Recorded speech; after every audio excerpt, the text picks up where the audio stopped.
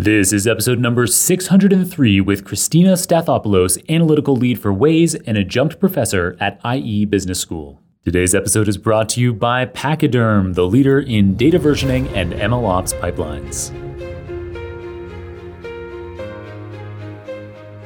Welcome to the Super Data Science Podcast, the most listened to podcast in the data science industry. Each week, we bring you inspiring people and ideas to help you build a successful career in data science. I'm your host, John Crone. Thanks for joining me today. And now, let's make the complex simple.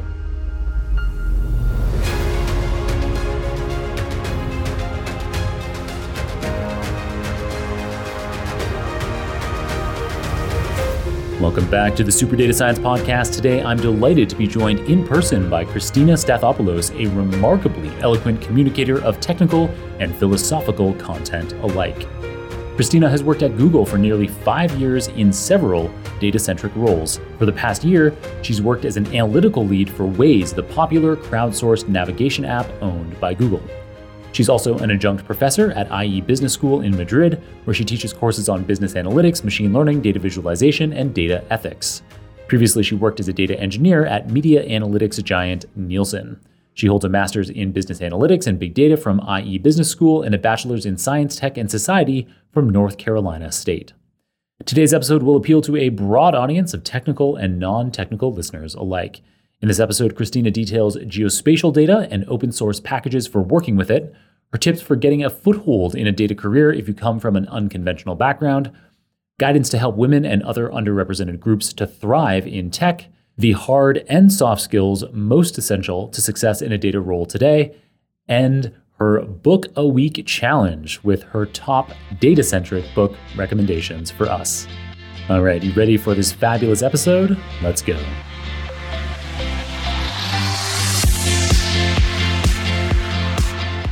Christina, welcome to the Super Data Science Podcast. We've been talking about getting you on the show for years, and now you're finally here in person in New York. Thank you for making the trip. Where did you travel to my apartment in New York from? So far, I'm just north of you, Upper West Side. So travel down.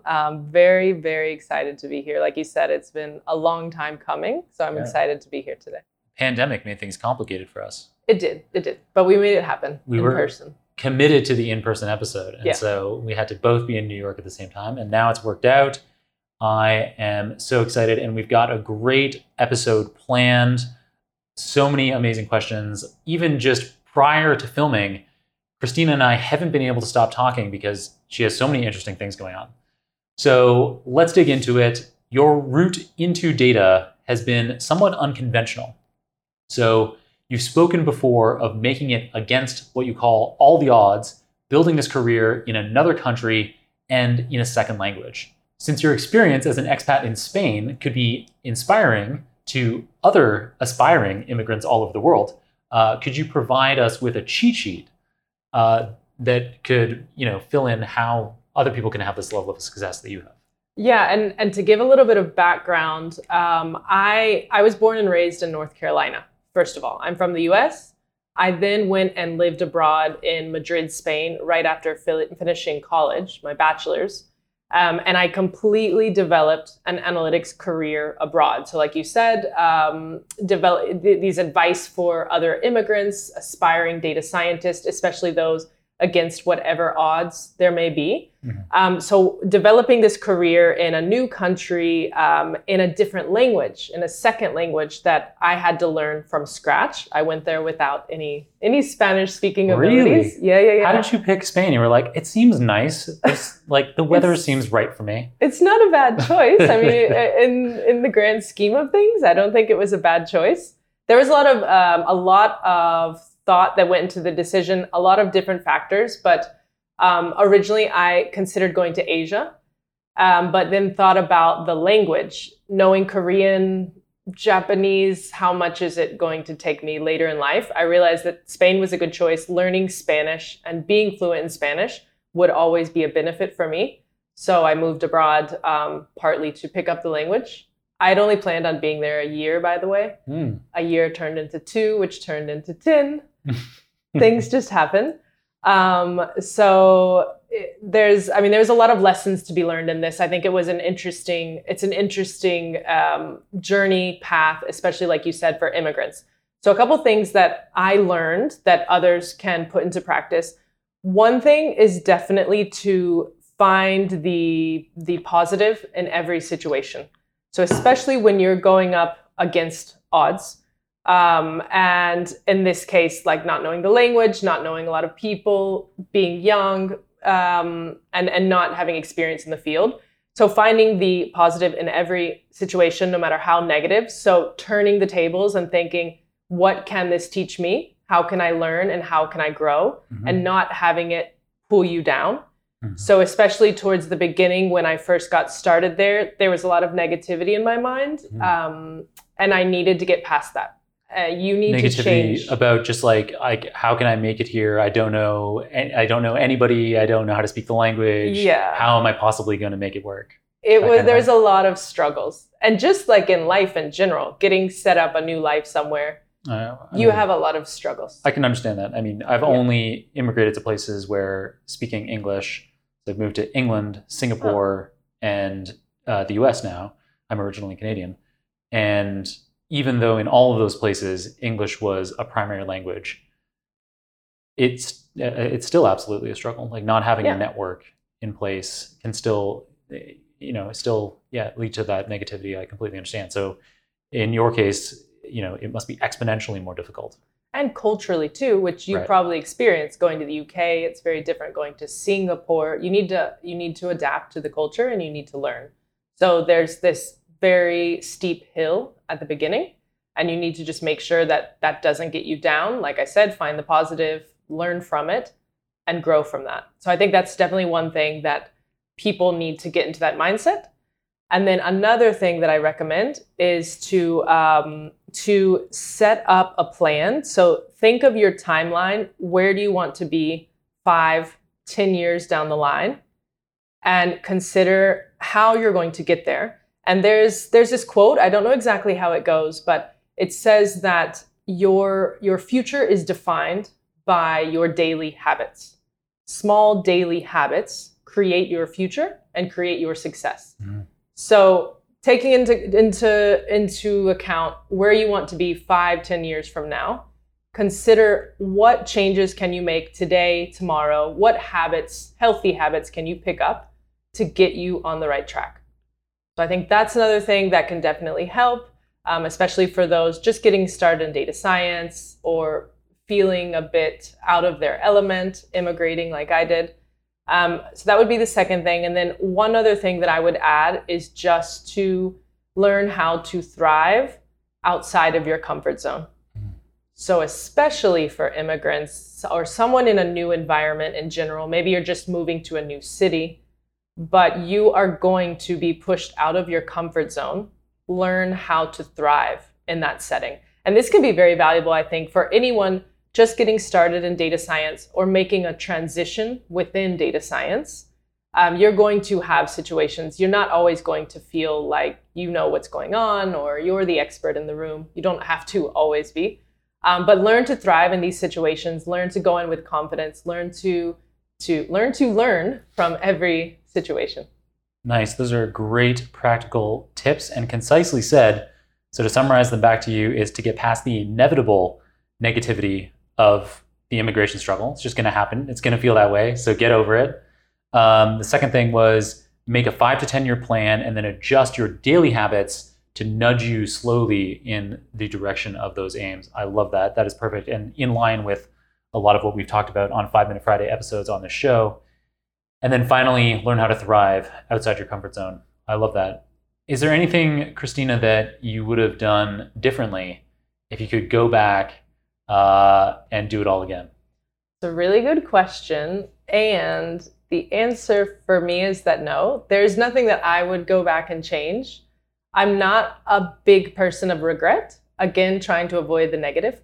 And I think that everything that happens literally does happen for a reason.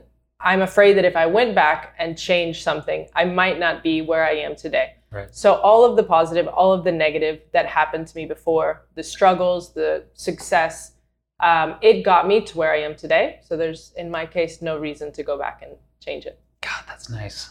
I live with so much regret. Everything's a regret. So speaking of success and where you are today, you are currently analytics lead at Waze, a crowdsourced navigation app by Google. This is an app that is familiar to me. I don't own a car. I almost never drive a car, but I am super familiar with Waze anyway, because when I take an Uber or a Lyft around New York or anywhere else in the world, they are often using Waze. So they'll frequently actually have two phones. They'll have one phone that is the app they're using, so Uber or Lyft, and then they'll have a separate phone that is just for running Waze.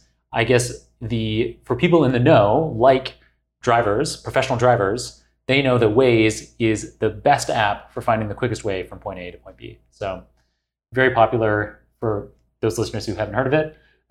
Probably most of you listeners drive, and so maybe you already use it.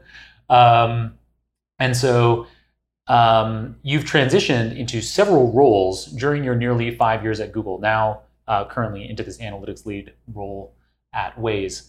And so Waze it used to be a separate company, but then it was acquired by Google, and now so it's Waze, it's a part of Google. And so what challenges have you faced as you transition between all of these different roles at Google? Yep, and first of all, great intro to Waze. I don't think I could have done it better myself. So yeah, like you explained, I've been with Google for about 5 years now, and I've made transitions during these years. To give a bit of context, I started at Google Spain while I was living in Spain. So out of the Madrid, Spain office, I started in an analytical consultant role, mainly working, when we consider data, I was working with Google Ads and Google Search data and working with our top advertisers to help them with their strategy, to use data to drive their strategy depending on changing search trends. So I started off in this role, and there were definitely a lot of the typical challenges as I was making these career moves within Spain. The typical challenges, I mean, like understanding how I can grow in my role, what is next.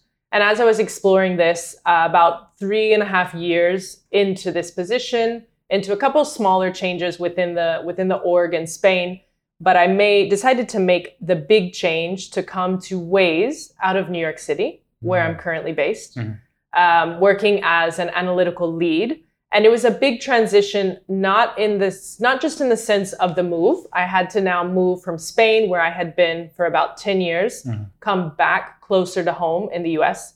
So besides this typical big change that I needed to make, I need to make this physical move. I also had having to adapt to a completely new company and a completely new way of thinking with data.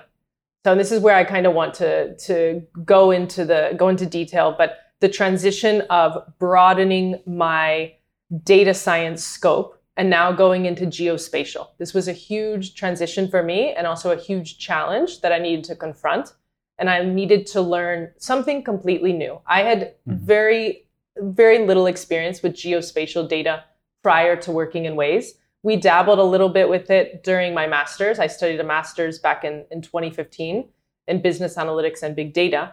But besides that, I had never worked with geospatial data. So by joining Waze, I now had to learn how to analyze and how to understand geospatial data in the sense of how are people moving? How is it changing? What are the macro trends looking like when superimposed over a map, for example? So what did this mean for me in the analytics world?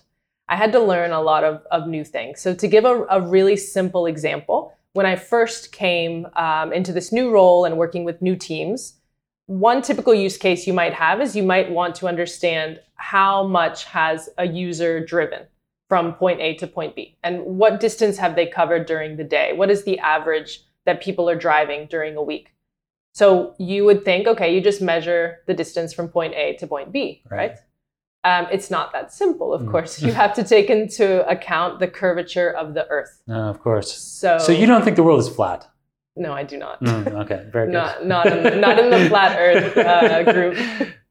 How many flat earthers are there at a geospatial company? I haven't met one yet, but I'm not going to. Not going to pry. Yeah. This episode of Super Data Science is brought to you by Pachyderm. Pachyderm enables data engineering teams to automate complex pipelines with sophisticated data transformations across any type of data. Their unique approach provides parallelized processing of multi-stage, language-agnostic pipelines with data versioning and data lineage tracking. Pachyderm delivers the ultimate CI/CD engine for data. Learn more at pachyderm.com. That's pachyderm.com. Like the elephant. All right, now back to our show. So this is a really simple use case. You have to take into account the curvature of the Earth. It's actually a little bit longer than just a straight line between point A and point B. Right. Unless they're driving really far, and then it's and then the curve really matters. Yeah. The longer you go, the more that curve might actually matter. Right. So this was a use case that I had to wrap my head around. How do we do all of this? So thankfully, there's already been a lot of work done in the geospatial realm. There is something called S2 geometry. This was created by Google. It's this library of geospatial. It allows us to picture data in a 3D sphere. So it's open sourced, right? It's open source, yeah. So this is completely public. It's open source, and it allows you to have data on a 3-dimensional sphere versus a 2-dimensional projection like on a map.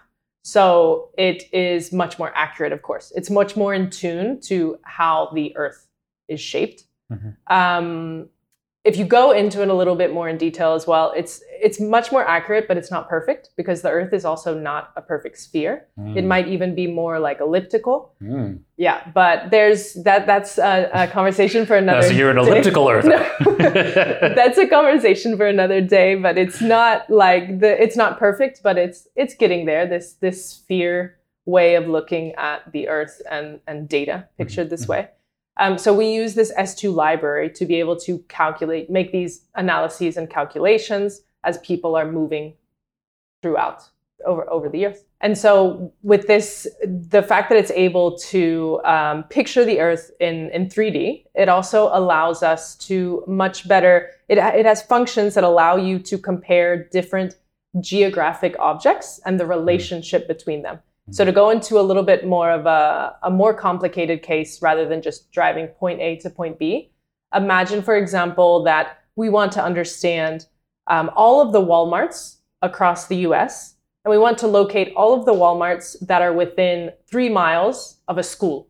So you want a list of these. Okay.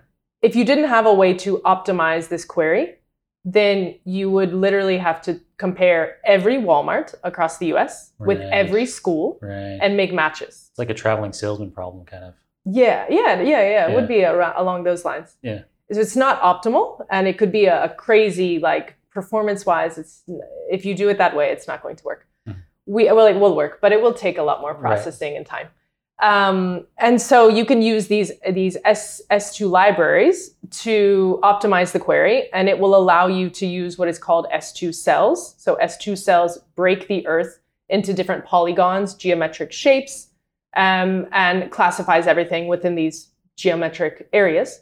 And you can use the S2 cells, the S2 functions, to then optimize a query that will match the Walmart locations with schools, but using the ones that the system already knows are within a reasonable geographic distance. You're not comparing all of them, but you're narrowing down the matches that you're going to test for.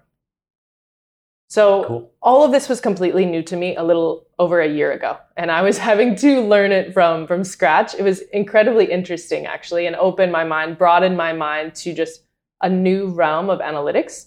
And then as well, for listeners to know, you can access a lot of this straight through BigQuery in the Google Cloud platform. Oh, no kidding. Yeah, you can look up, if you search for geography functions, you'll be able to find a good help page that explains them. And you'll see within the functions, you'll see reference to S2.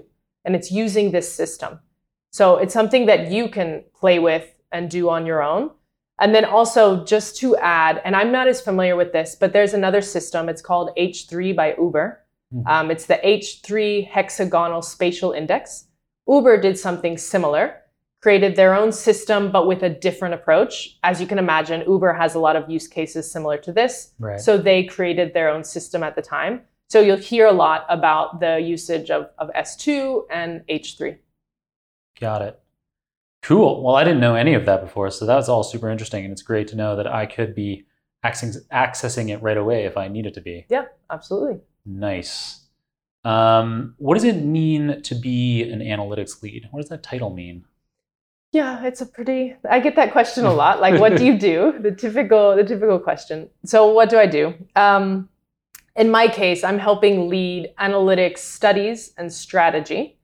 Again, at Waze, working on the monetization side of the app. So working with advertisers and helping them understand, in this case, how changes in mobility, how that might affect different clients' businesses, and also their ad spend or how they're placing the ads, in our case, across the map.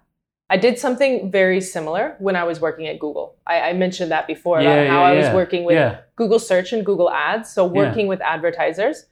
So I maintained that same type of job, but now in the geospatial realm. That's cool. It makes a lot of sense. I didn't fully understand the relationship there. I thought you might be super well suited to Waze and working with geospatial data because you're great at data analytics, data science, you're a good critical thinker, but indeed you also get to take advantage of the kinds of the advertising know-how that you had from before.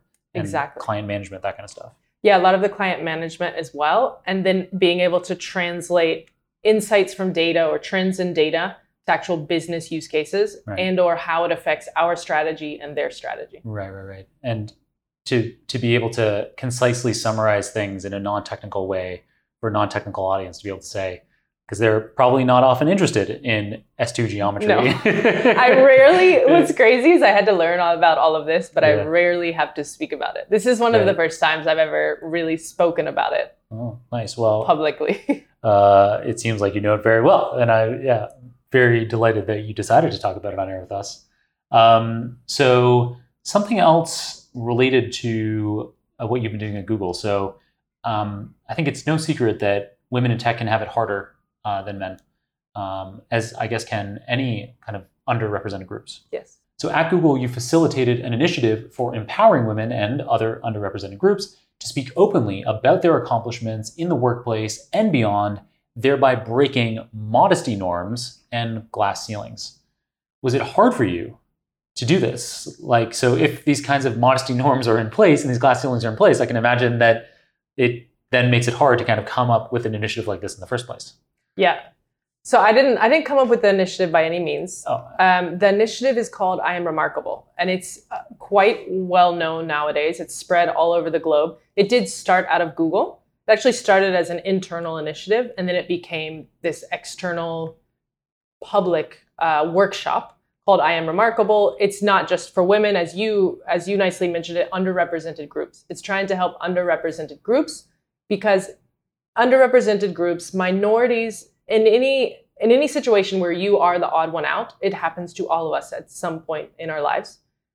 When you're in these situations, you tend to lose confidence. You don't feel like you're getting a voice at the table. There's these different things that come into play when you are a minority, and it's about breaking through that. And it becomes even more important, I guess, when we're talking about the data and tech world, and when we're considering gender. It's no surprise, as you mentioned, that women are underrepresented in tech. So this happens to us a lot, where we are a minority in a group. It happens to me all the time. In my analytics teams, I'm typically the only or one of very few women. When I speak at conferences or I'm involved in networking or panels, there's very few women involved. And it's not the most welcoming situation, even though I interact with amazing male colleagues. Mm-hmm. But it does make you feel like you are the odd one out, that you need to try even harder. And so this initiative that I was facilitating and a part of, it was to help underrepresented groups and minorities learn to get their voice out there. learn to be more vocal, learn how to sell your accomplishments. That's one thing that when you are a minority, you hold back, and you just don't sell yourself as much. And I mean that in a positive sense of the word, because it's not bragging if it's based on facts. We're talking about things that you have achieved. And the workshop helps to just help you get the confidence and get a voice out there, because ultimately that's what you need to do to grow in your career. You're going to have to prove that you're making an impact and show your accomplishments. So as women, one thing that we've found often, there's a lot of studies around this, but especially women in a tech setting, you'll find that when we have to sell an accomplishment, we will oftentimes say we, like a team effort. Right. And when really, maybe you need to be saying I. What did I do? It's not always the team. What did you accomplish?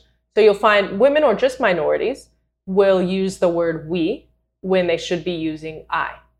And then another thing that's kind of related to this as well, but there's a lot of studies around this too, that when we go to apply for jobs, you'll find that women or minorities will be harder on ourselves. And we want to have accomplished 100% or 95% of what is being asked. Right. When our male counterparts are okay applying when they've only hit 50% of the requirements. Right. So we're putting too much pressure on ourselves when we don't need to be.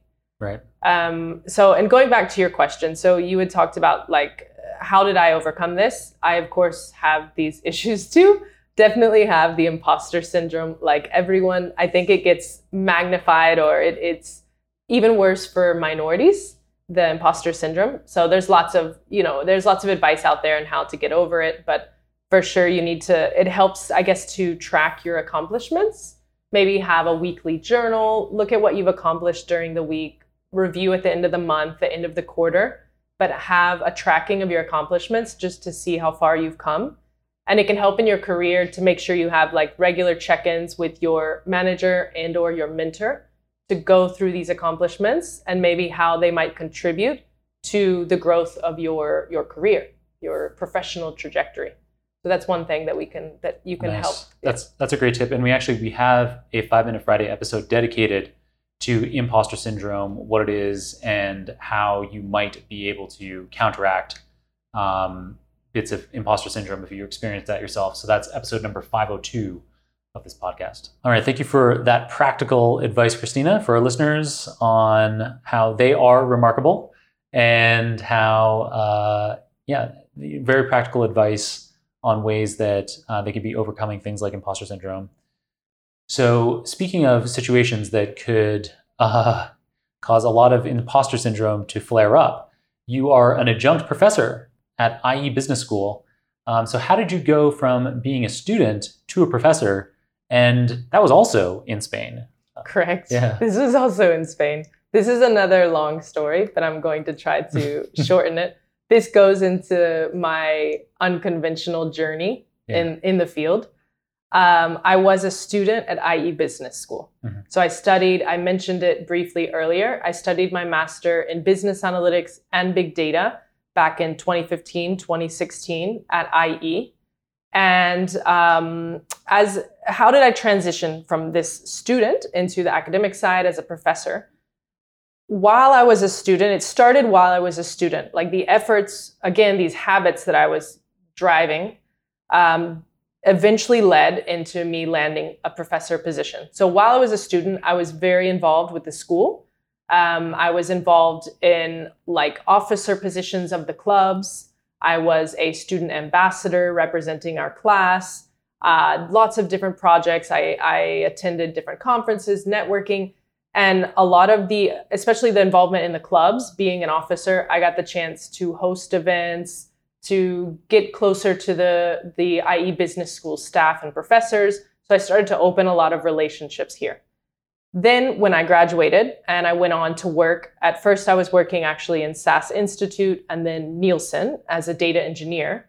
During that time, I got approached by new students at the school asking me to come back as an alumni speaker. Mm-hmm. So now I started coming back to the school, staying very involved, but now on the speaker side. and helping other students. During all of this, I maintained a really close relationship with IE, with the staff, and with the professors. So fast forward from this, a year and a half or so later, they had an opening in one of the MBA programs. They needed a professor to give a course, like an intro to business analytics and big data. And one of the professors that was reviewing this at the time, I came to his mind because he had seen me in a lot of events. He knew I had studied there. He knew I was capable. So he approached me and he asked me if I would like to give it a try as a teacher, as a professor. Right. Because he believed in me. So I said, well, why not? You're an outstanding communicator. This whole time listening to you speak, you never and ah, and you very clearly get from point to point. So it doesn't surprise me that somebody was like... Never and ah. I thought I do a lot of ums. But... I don't know. I haven't. I'll point it out next time. Okay. I tried to avoid that. No, you really did. That's good. And great so I'm not surprised that professor had an intuition that you could be a great professor. Well, he believed in me, and I still greatly appreciate him for this. So he invited me to give it a try, and we did like a trial, and I came and taught. And the course got really high reviews. They invited me to come back again. It got even better reviews, very high. And wow. They started inviting me to teach more. And eventually I got appointed to be an adjunct professor there because of the reviews and the student feedback, and even having professors sit in and watch. Mm-hmm. They were really happy with the content that was being delivered. Yeah. So I landed this position, but I will warn that this is not normal. I know that most people have to apply, as any job, you would apply for a position as an adjunct professor, or then you have like the tenured professors who permanently work there too. Mm-hmm. But you would usually go through a more traditional path. As you've seen from our conversation, a lot of what I did is not traditional. I like to just take another route to get there, but it worked. Awesome. So that definitely answers the question of how you became a professor from being a student. And it's interesting, just as kind of like a general tip for how people could be transitioning into any kind of role. There's lots of lessons that I could kind of pick up from that. So, I'm sure things like, putting your best foot forward as a student, and then later, agreeing to do alumni lectures. And probably when you were doing that, there was no obvious benefit to you. You were just going to help out. And I'm sure when you did those talks, you probably prepared really well. For the listeners' benefit, Christina is easily in conservatively the 95th percentile of being prepared for being on this podcast. So a lot of guests, the majority of guests probably kind of just show up and it's like, well, we're going to be talking about my experience. But Christina was extremely well prepared. Had great thoughts on what the questions could be on the show and even the order that they could be in. And that's truly unusual. So I wouldn't be surprised if that same kind of preparedness has been happening throughout your career. And so by showing up into these situations, whether it's an alumni talk or then later doing a guest lecture, be so well prepared and it shows. And then on top of your communication skills. So I think there's some general tips there. I don't know if you have other guidance or other things that you've learned from teaching that would be helpful for the audience to know. From teaching, for sure. And actually rewinding a little bit about kind of what you were talking about too, that I was going and doing these, I was involved in the student organizations and then the alumni talks. During this time, there was no obvious benefit for me. What was important about this time of my life, and I think it's important for others to keep it in mind when they are starting out in data science or whatever they're pursuing, is that you have to be careful saying no, especially at the beginning when you're just getting started. That was what maybe I have a problem of saying no. You need to say no eventually, but especially you have a problem with not saying no. I have a problem with not saying no. Yeah, I hear that. But at the beginning, it was so vital to my career because each thing that I said yes to and I got involved in, it ended up opening another door. Mm-hmm. So none of these things at the beginning, I didn't expect later to become a professor. That actually was not in my path. I'm glad it happened. But I was doing these things just for the opportunity to help others. And I didn't know how to say no. But at the beginning, I think it's important to take all of these opportunities as they come. Later, as you develop your career, you need to get better at prioritizing and saying no, but don't say the no word at the start. So that's one little lesson. And then you had asked as well about things that I've learned from teaching. I think that being a teacher has benefited my corporate career so much. Because when you are a teacher, of course, you're working on your communication skills and public speaking. That's core to the role. Mm-hmm. But then as well, when you're teaching a subject, you realize how much you have to really understand it. You have to understand so deeply what you are going to teach to the students. So whenever I'm preparing a class or preparing content, I'm also questioning myself and thinking, okay, how can I explain this best to the students? I need to really understand it if I'm going to explain it. And then on top of that, I try to foresee the questions they might ask me. So then I prepare in advance, what is the answer? Yeah, I can tell. It's like an endless, and it's like this endless loop for preparation. Yeah. But it really has helped me on the corporate side, just understanding more about data science, analytics, and so on. Nice.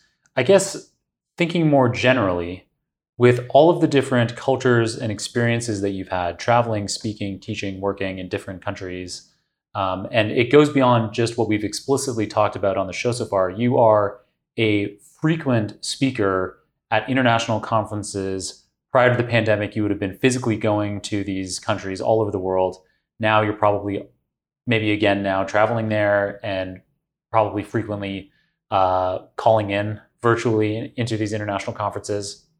So what lessons have you learned from that experience, doing all of this teaching and working, traveling, speaking in so many different cultures? So many lessons. And I love being involved with other cultures and learning about other cultures, meeting other people, and then having the opportunity to both travel for leisure, but for work as well. Mm-hmm.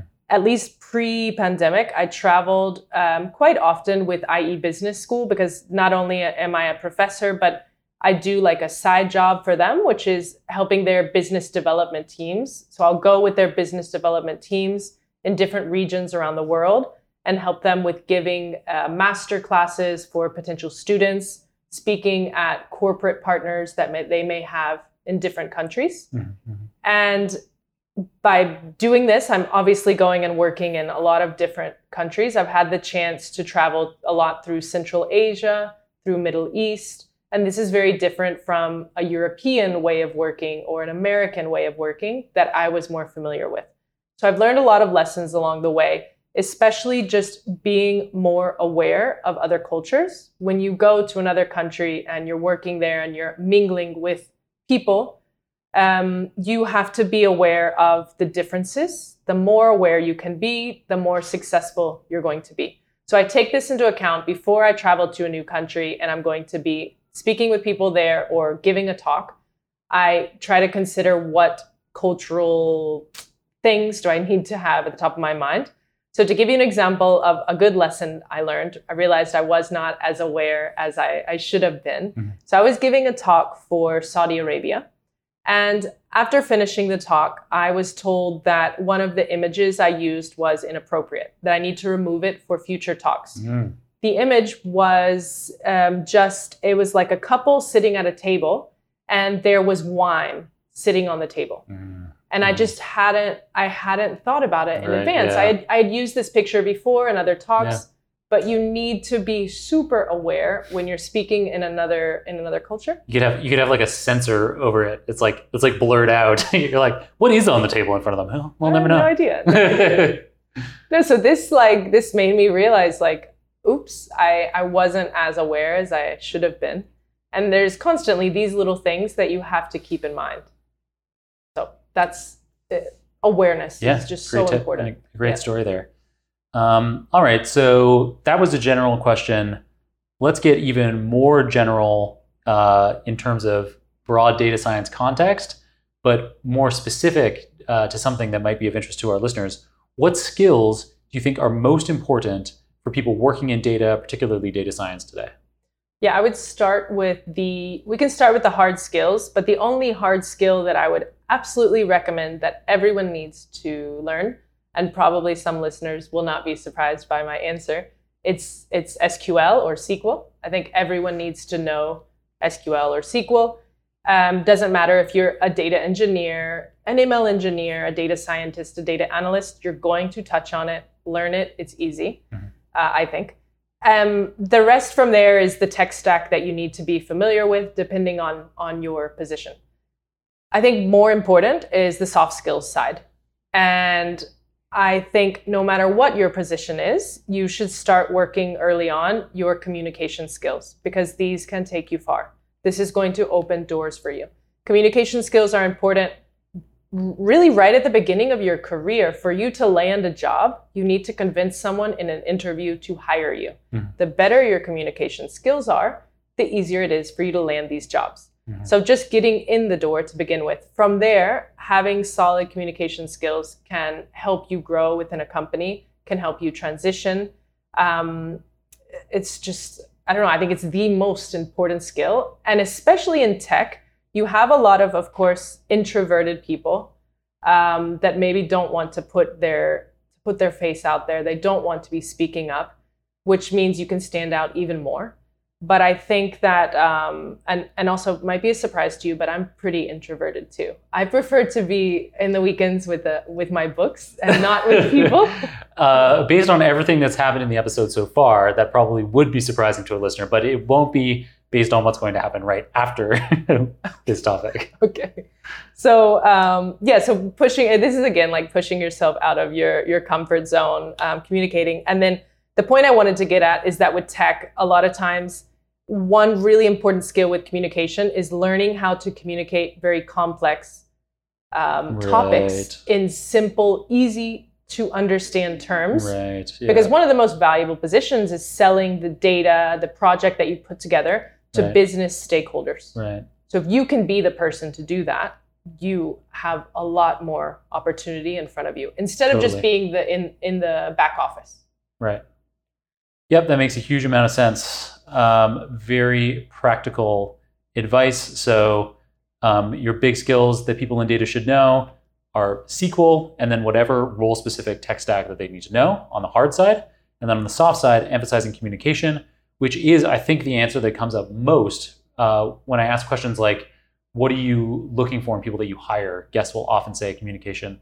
And this makes perfect sense. You've explained it really well. I think it's great to reinforce that with the audience, particularly this idea that selling, being able to sell complex topics to a non-technical audience, that will really accelerate your career, no question. Whether you are, in a small startup selling externally, or you're in a bigger company where you're whether you are aware of it or not, you are selling internally all the time. What is the value of what you're doing, or what you could be doing, or what your team could be doing?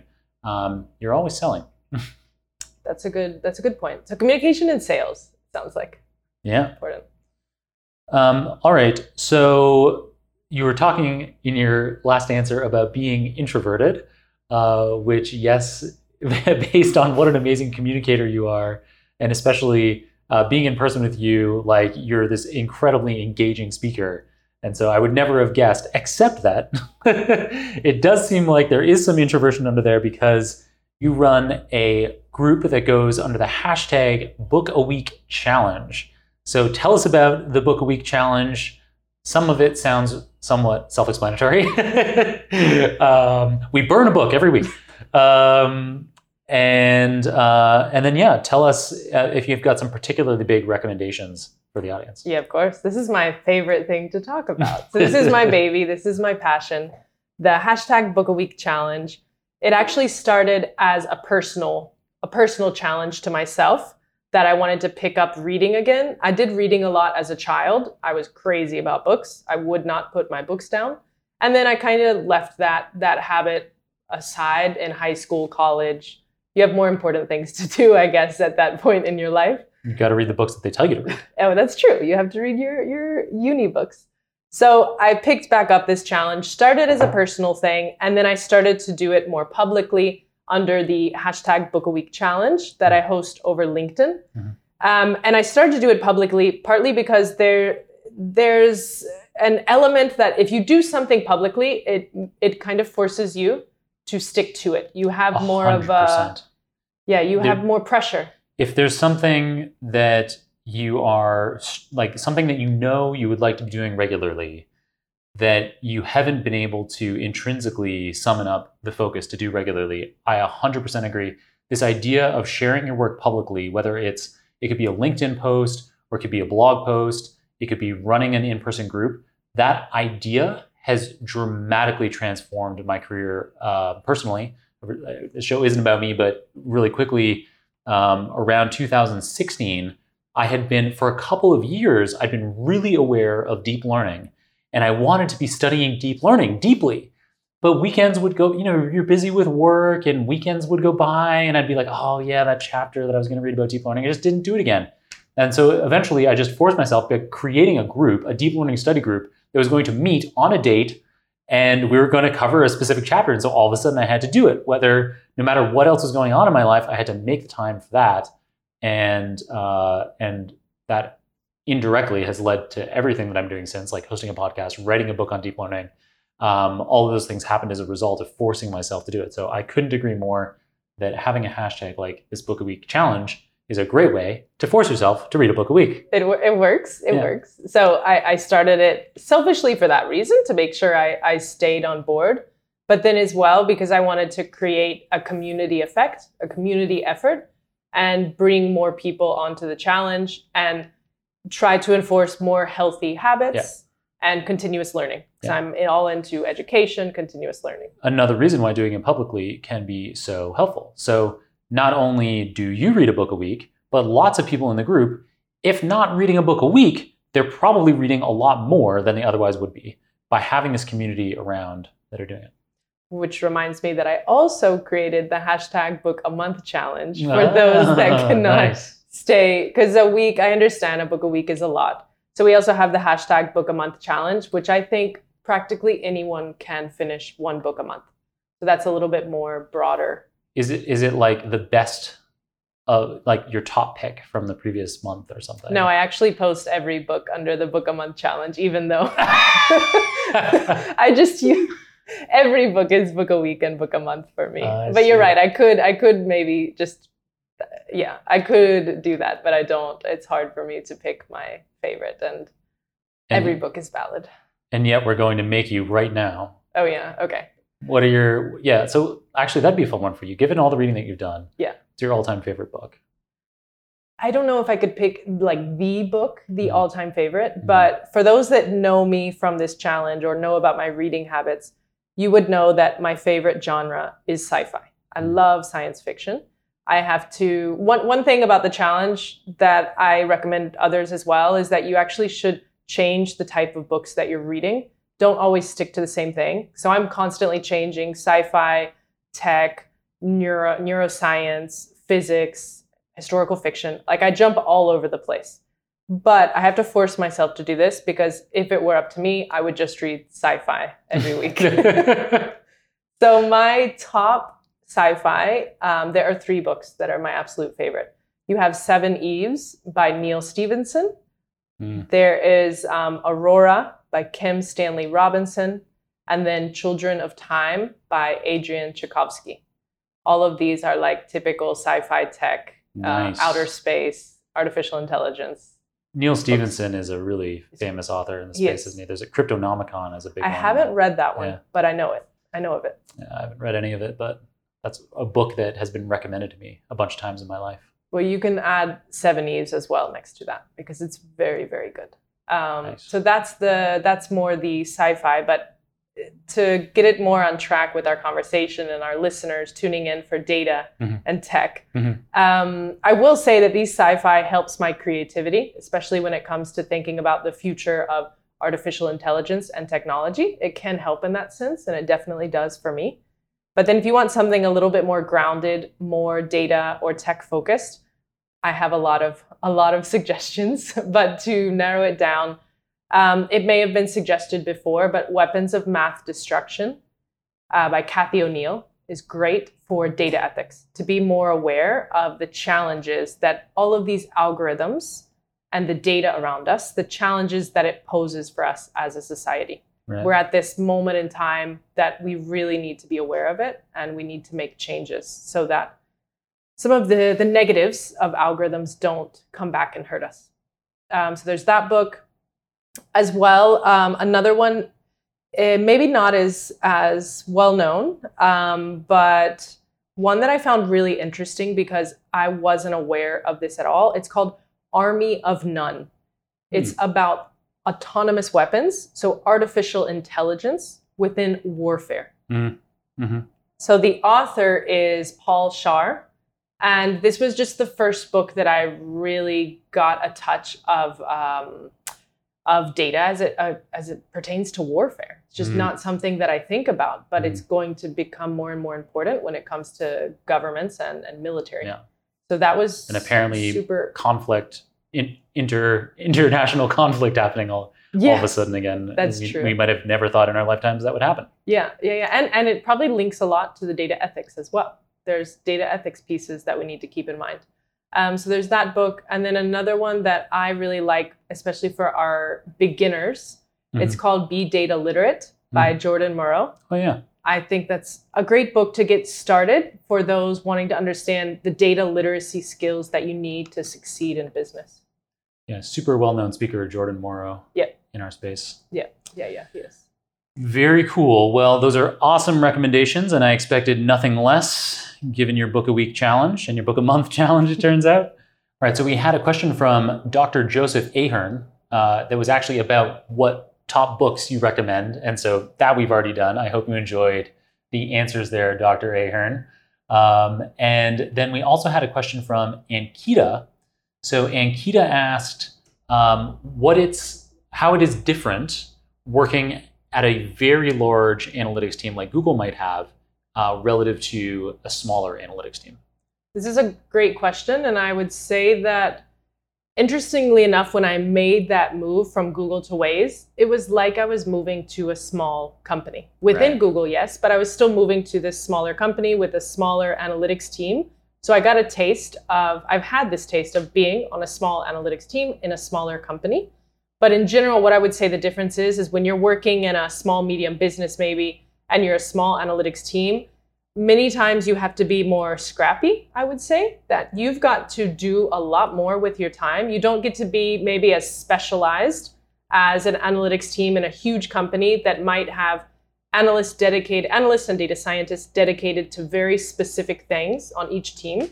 Whereas in a smaller company, you have this analytics team that has to do a whole lot of everything. So you've got to be more scrappy. You've got to be more flexible to adapt. Of course, you're learning tons of new things. I think you even probably get challenged to learn more than you do at a big company where you've already got a specific focus that you have to master. So you become a little bit more of a generalist. And then depending on how you use your time, you might be able to focus on a few things. But that would be the big thing that I see is being a specialist at a bigger company to having to be more of a generalist, being scrappy, and doing a whole lot more with the data that you have. Great answer. Crystal clear. So I hope that is helpful, Ankita, and other listeners out there. So Christina, clearly you have a lot of brilliant thoughts. We know that we can be following you on LinkedIn, particularly the Book a Week Challenge. Are there other social media platforms that we should be following you on? I'm not really active anywhere else. So my main thing is, it makes it easy. I'm trying to make my life easy. Just LinkedIn. And then you can, of course, follow the hashtag Book a Week Challenge and/or the hashtag Book a Month Challenge, where you'll be able to see all the books that I recommend, but also all of the books that everyone else that is a part of the challenge also recommends. Awesome. Thank you so much, Christina, for being on the show. Thank you for coming to my apartment in New York to film this episode in person. It's been so much fun. And I hope we'll be catching up with you on air sometime again soon. Of course. Thank you so much for having me. And I hope it was helpful for our listeners. No doubt. Thanks.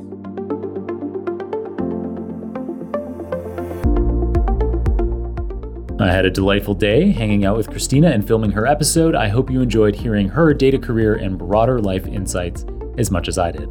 In the episode, Christina filled us in on how unconventional paths into a data career can be overcome by getting past the inevitable negativity of the struggle, adjusting your daily habits to meet your long-term goals, and learning to thrive outside your comfort zone. She talked about how the S2 geometry and H3 open source systems by Google and Uber, respectively, enable accurate geospatial data queries on the 3D surface of our planet. How women and other underrepresented groups in tech can advance their careers by selling themselves and smashing modesty norms. How SQL is, in her view, the most valuable hard skill in a data career, while communication, especially selling complex topics to non-technical stakeholders, is the most valuable soft skill.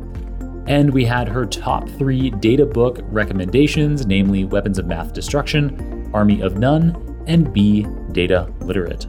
If you like book recommendations like the many made by Christina in today's episode, check out the organized, tallied spreadsheet of all the book recommendations we've had in the 600 plus episodes of this podcast by making your way to superdatascience.com/books. As always, you can get all the show notes, including the transcript for this episode, the video recording, any materials mentioned on the show, the URLs for Christina's LinkedIn profile, as well as my own social media profiles at superdatascience.com/603. That's superdatascience.com/603. Thanks to my colleagues at Nebula for supporting me while I create content like this Super Data Science episode for you. And thanks, of course, to Yvonne Siebert, Mario Pombo, Serge Massis, Sylvia Ogvang, and Kirill Eremenko on the Super Data Science team for managing, editing, researching, summarizing, and producing another excellent episode for us today. Keep on rocking it out there, folks, and I'm looking forward to enjoying another round of the Super Data Science podcast with you very soon.